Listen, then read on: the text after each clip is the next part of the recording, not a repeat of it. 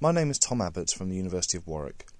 The decision by George Bush to send an additional 20,000 troops to Iraq has been the subject of intense debate regarding America's strategy for the conflict. Rob Johnson is a historian who has studied conflicts across the Middle East. Rob, what difference will 20,000 additional troops make on the ground?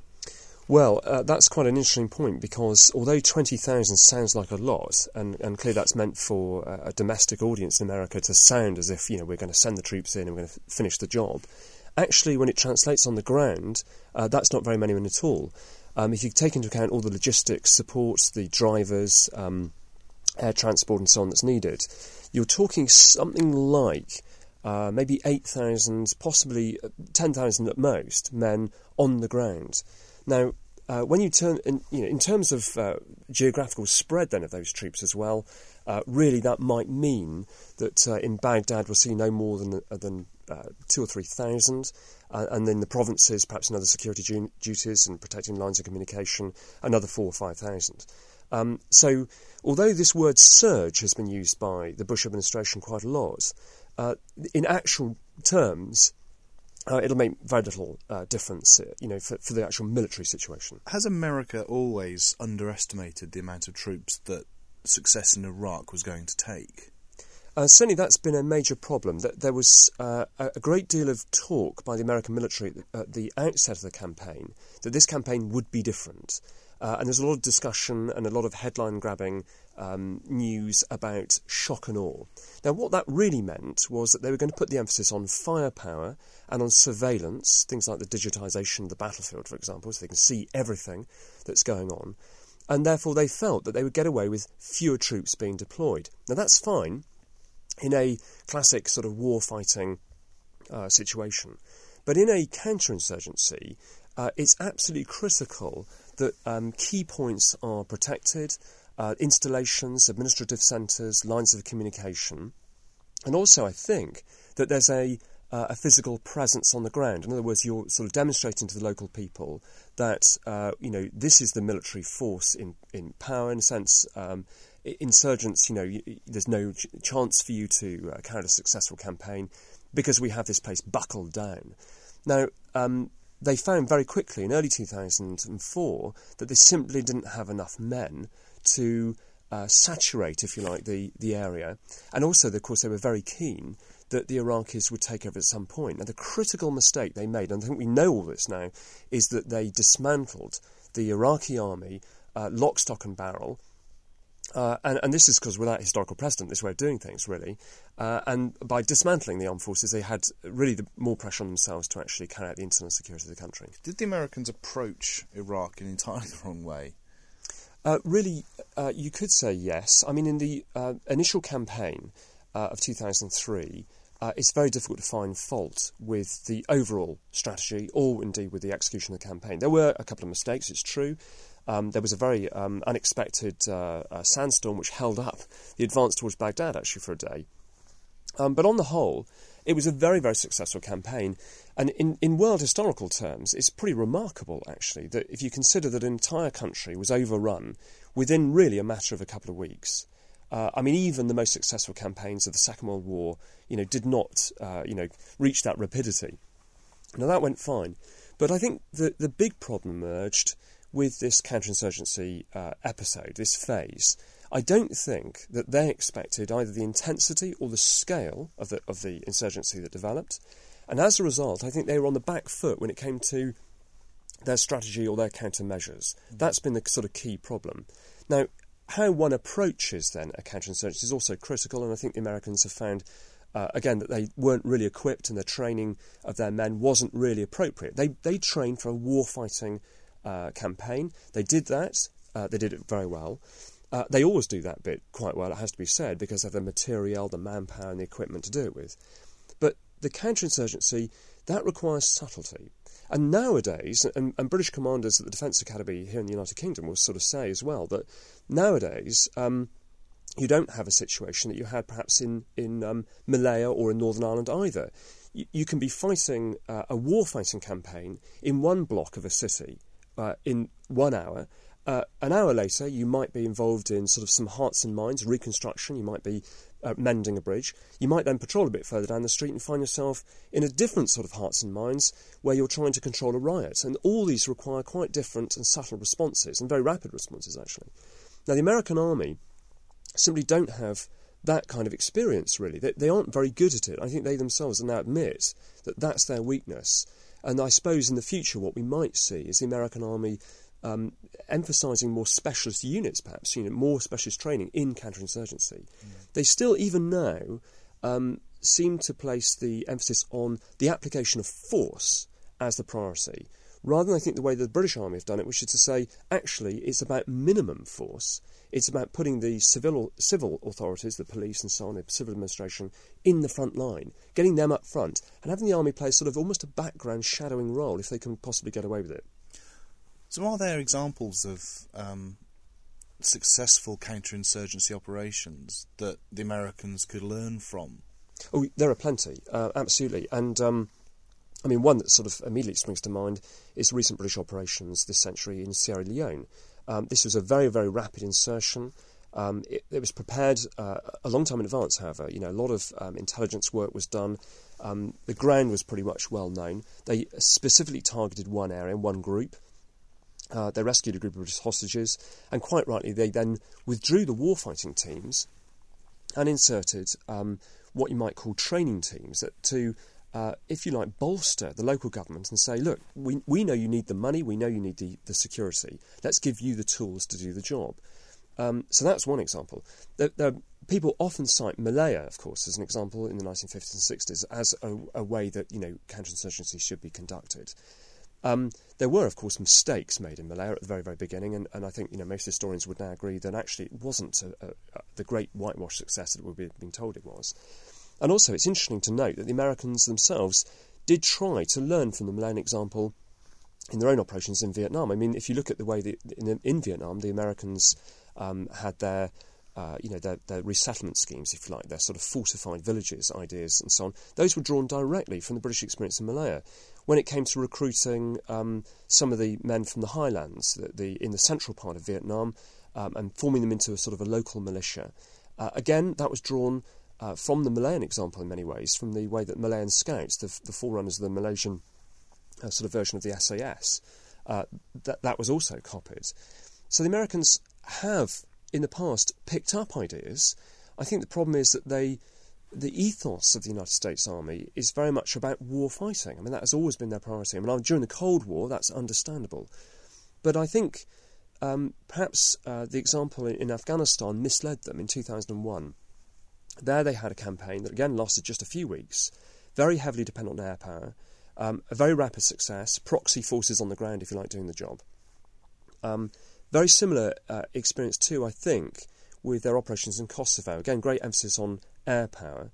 And I think if you look at the very beginning of the campaign in Iraq, there was this attempt to have that happen too. I think if, in an ideal world, if the Pentagon had its way, they would have had sort of proxy forces like the Afghan Northern Alliance on the ground doing the business. We'd have seen the Shias in the south and perhaps the Kurds in the north leading the operations.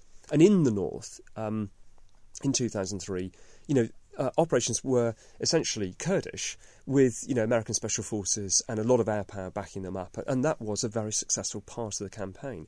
It was always going to be different in the central part in Iraq, because around Baghdad and in the so-called Sunni Triangle, as it's become known, which is, by the way, is very misleading because they're not just Sunnis in the Sunni Triangle, but in the area around the heartlands of the old Ba'ath Party and Saddam Hussein's sort of heartlands in Tikrit, there it was going to be very different. They were bound to meet resistance.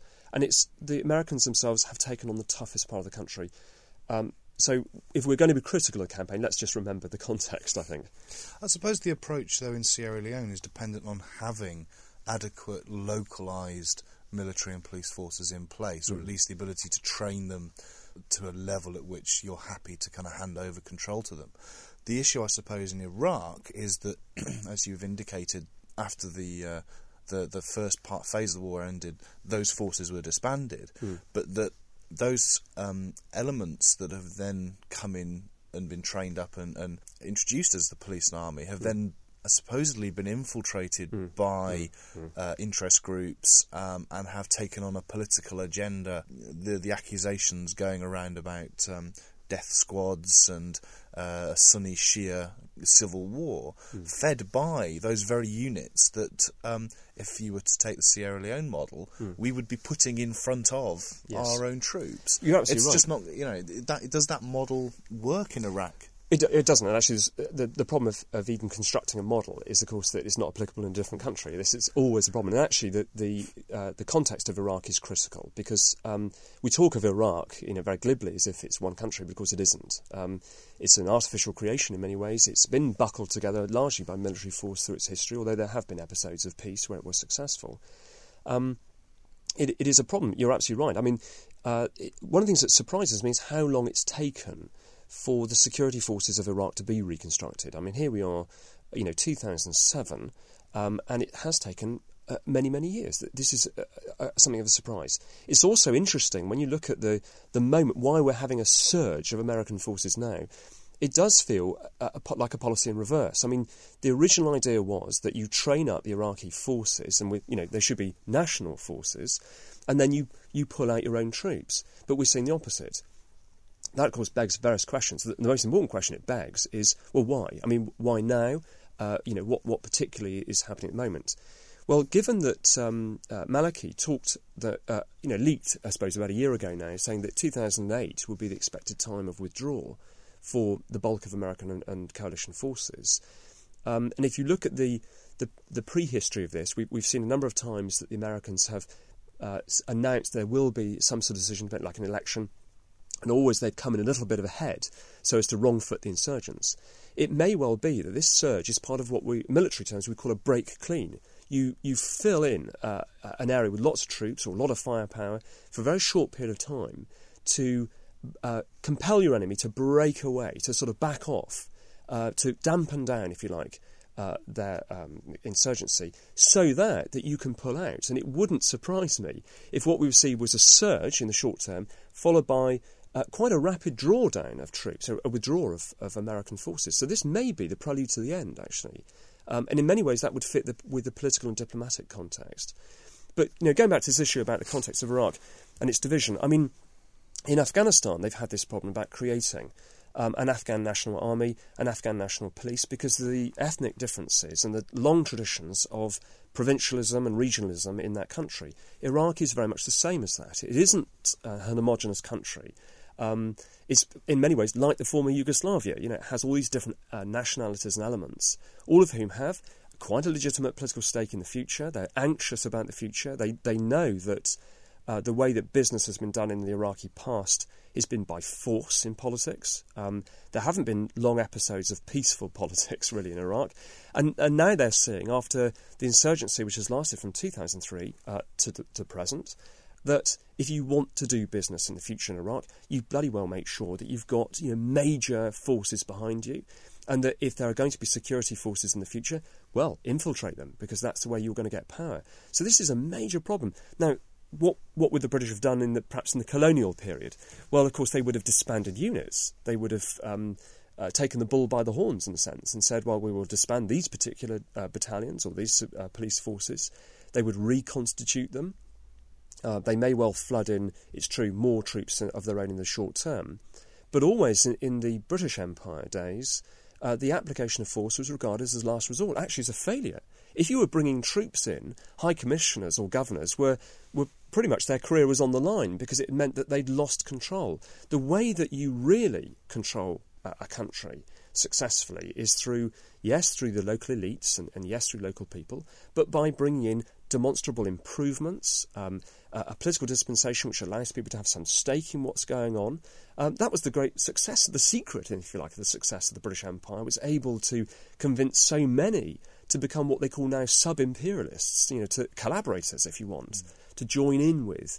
And what's absent in Iraq, in many ways, is the fact there are so few collaborators, really. So few. I mean, Maliki feels like an isolated figure in many ways in Iraq. But it's part of the problem in Iraq for the Americans that the Americans are actually trying to fight somebody else. The Americans are trying to fight an internationally driven Al-Qaeda network in Iraq. in the midst of an expanding civil war between the Sunnis and Shias. And actually, we've got 3 or 4 different conflicts going on at the same time, which, if you take as a totality, suddenly becomes a horrendous mess. Well, you put it very well. I mean, this is exactly what's happening. You've got various different layers of conflict. Civil conflicts at very, very low level, actually, even within individual cities. You've got people vying for power, different sort of either sectarian groups or political classes and so on, trying to get their stake. You're absolutely right to say that there's also an ethnic civil war on a larger scale between the 3 or 4 elements of Iraq. I mean, you take northern Iraq, for example, there are enclaves there of pro-Shia militia groups, and who are now, some of whom are now sort of rather extraordinarily talking about, linking up with Al-Qaeda, even though Al-Qaeda is a sort of a extreme uber Sunni group, So that's very extraordinary. And you're quite right to say these international brigade kind of figures who've come in from outside, they're playing their part. The bulk of the insurgency, though, if you ask, who are the insurgents? A question that doesn't seem to get asked very often. The bulk of them are actually Iraqi. And it's interesting that they have borrowed people from elsewhere. Extraordinarily, a number of Palestinians have come in. And some of the suicide bombings that have taken place have actually been carried out by Palestinians. And there seems to be some sort of borrowing between groups. It's also true to say that in the Israeli-Palestine conflict, some of the suicide bombers there may not be Palestinians. So there's some sort of circulation going on here, which is very, very interesting. There's also, it has to be said, although we regard them as Al-Qaeda, they regard themselves as the International Islamic Front, and that group itself is not homogenous. That is also a divided group. There are all sorts of factions vying with each other. And the other final layer that we'd have to add to this is what appears sometimes to be a political insurgency in terms of kidnapping, and there was a wave of that 2 years ago, is actually nothing at all. It's simply criminalism.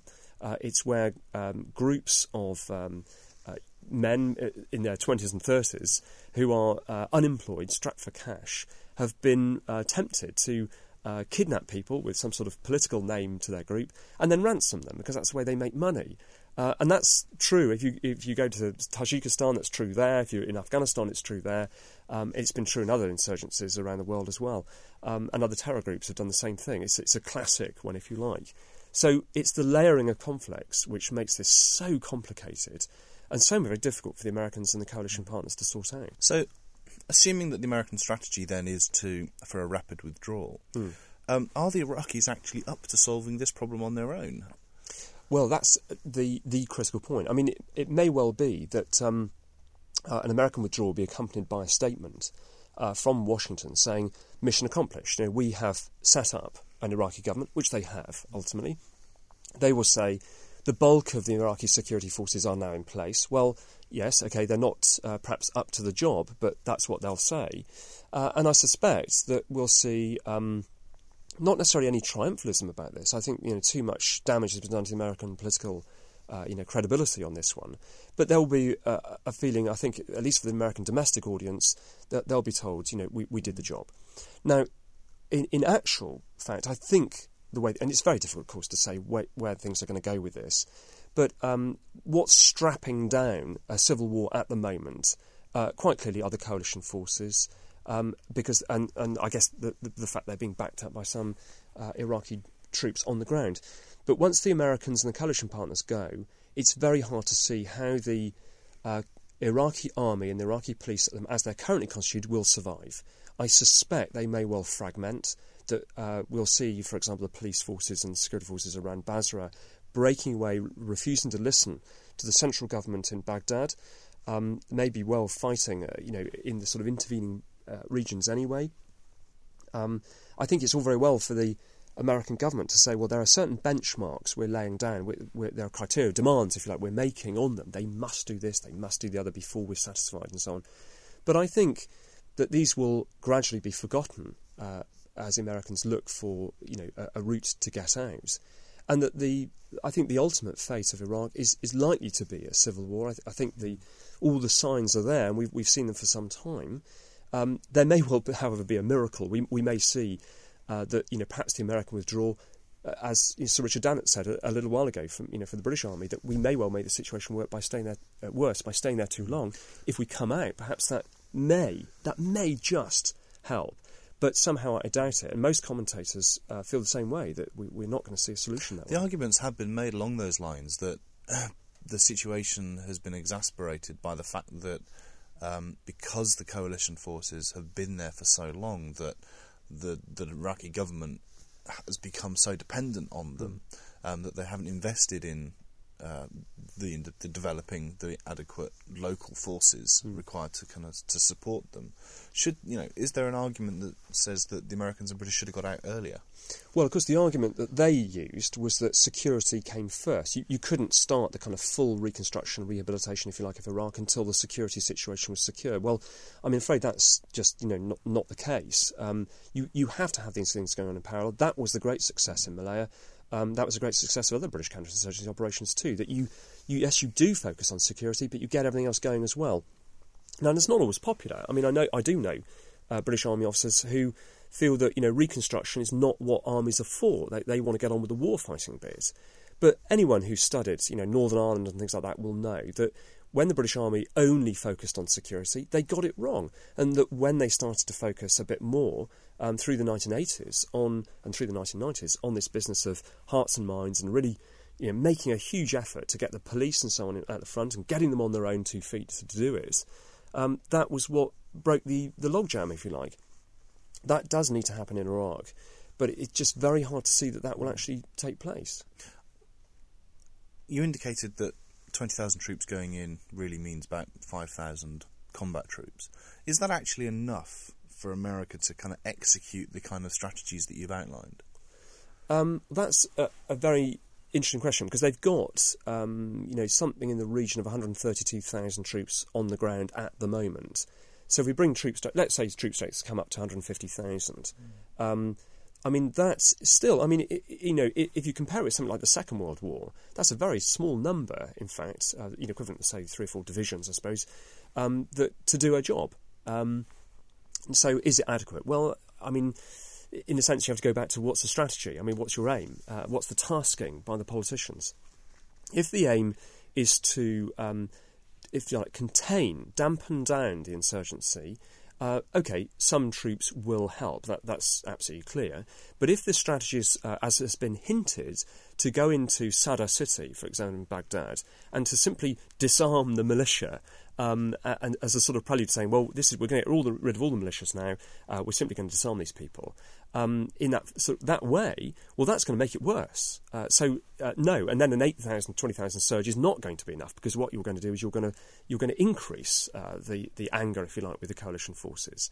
If they approach it differently, I mean, in in Afghanistan at the moment, what they're doing is they're saying they have an agenda, and the agenda says that all the militia warlord forces will be brought into the Afghan National Army or disbanded within the next, 12 months we're talking about, so 2000 and 2008.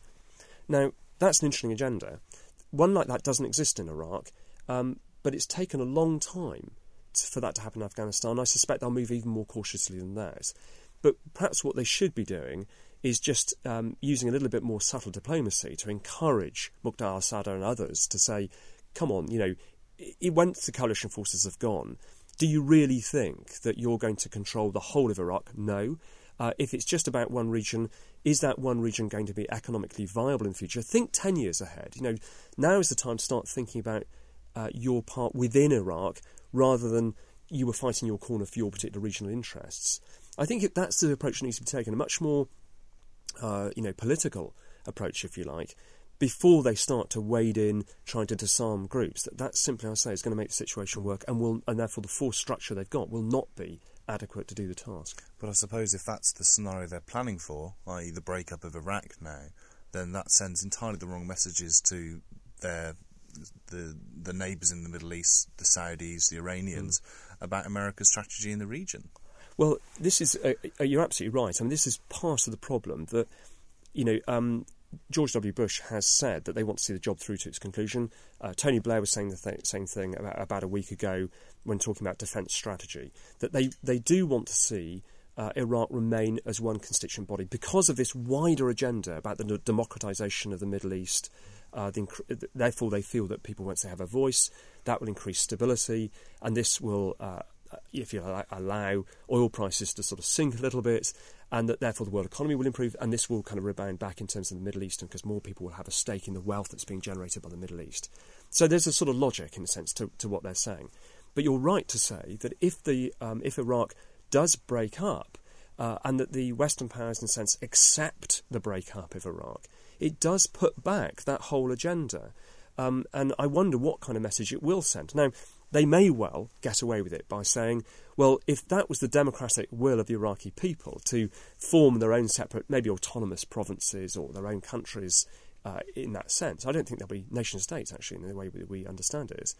That perhaps what they'll say is, if this is what they want, this is what they're going to get. I mean, it was very interesting to see George W. Bush having to sort of admit when Hamas, got such a large election result in the Palestinian Authority, he had to sort of shrug his shoulders and say, well, this is democracy. And if the Iraqi people want to execute in quite gruesome ways their former enemies, I guess one of the things you have to accept is, well, that if you give these people back their sovereignty, that's what you're going to get. People in the West might not like it, but actually that's the way perhaps it's going to be done. And I wonder if that's the future, really, that the West has to stop meddling, interfering and hectoring its sort of protégés, really, and start to accept that actually the destiny of Iraq lies with the Iraqi people. Rob, thank you very much. It's a pleasure.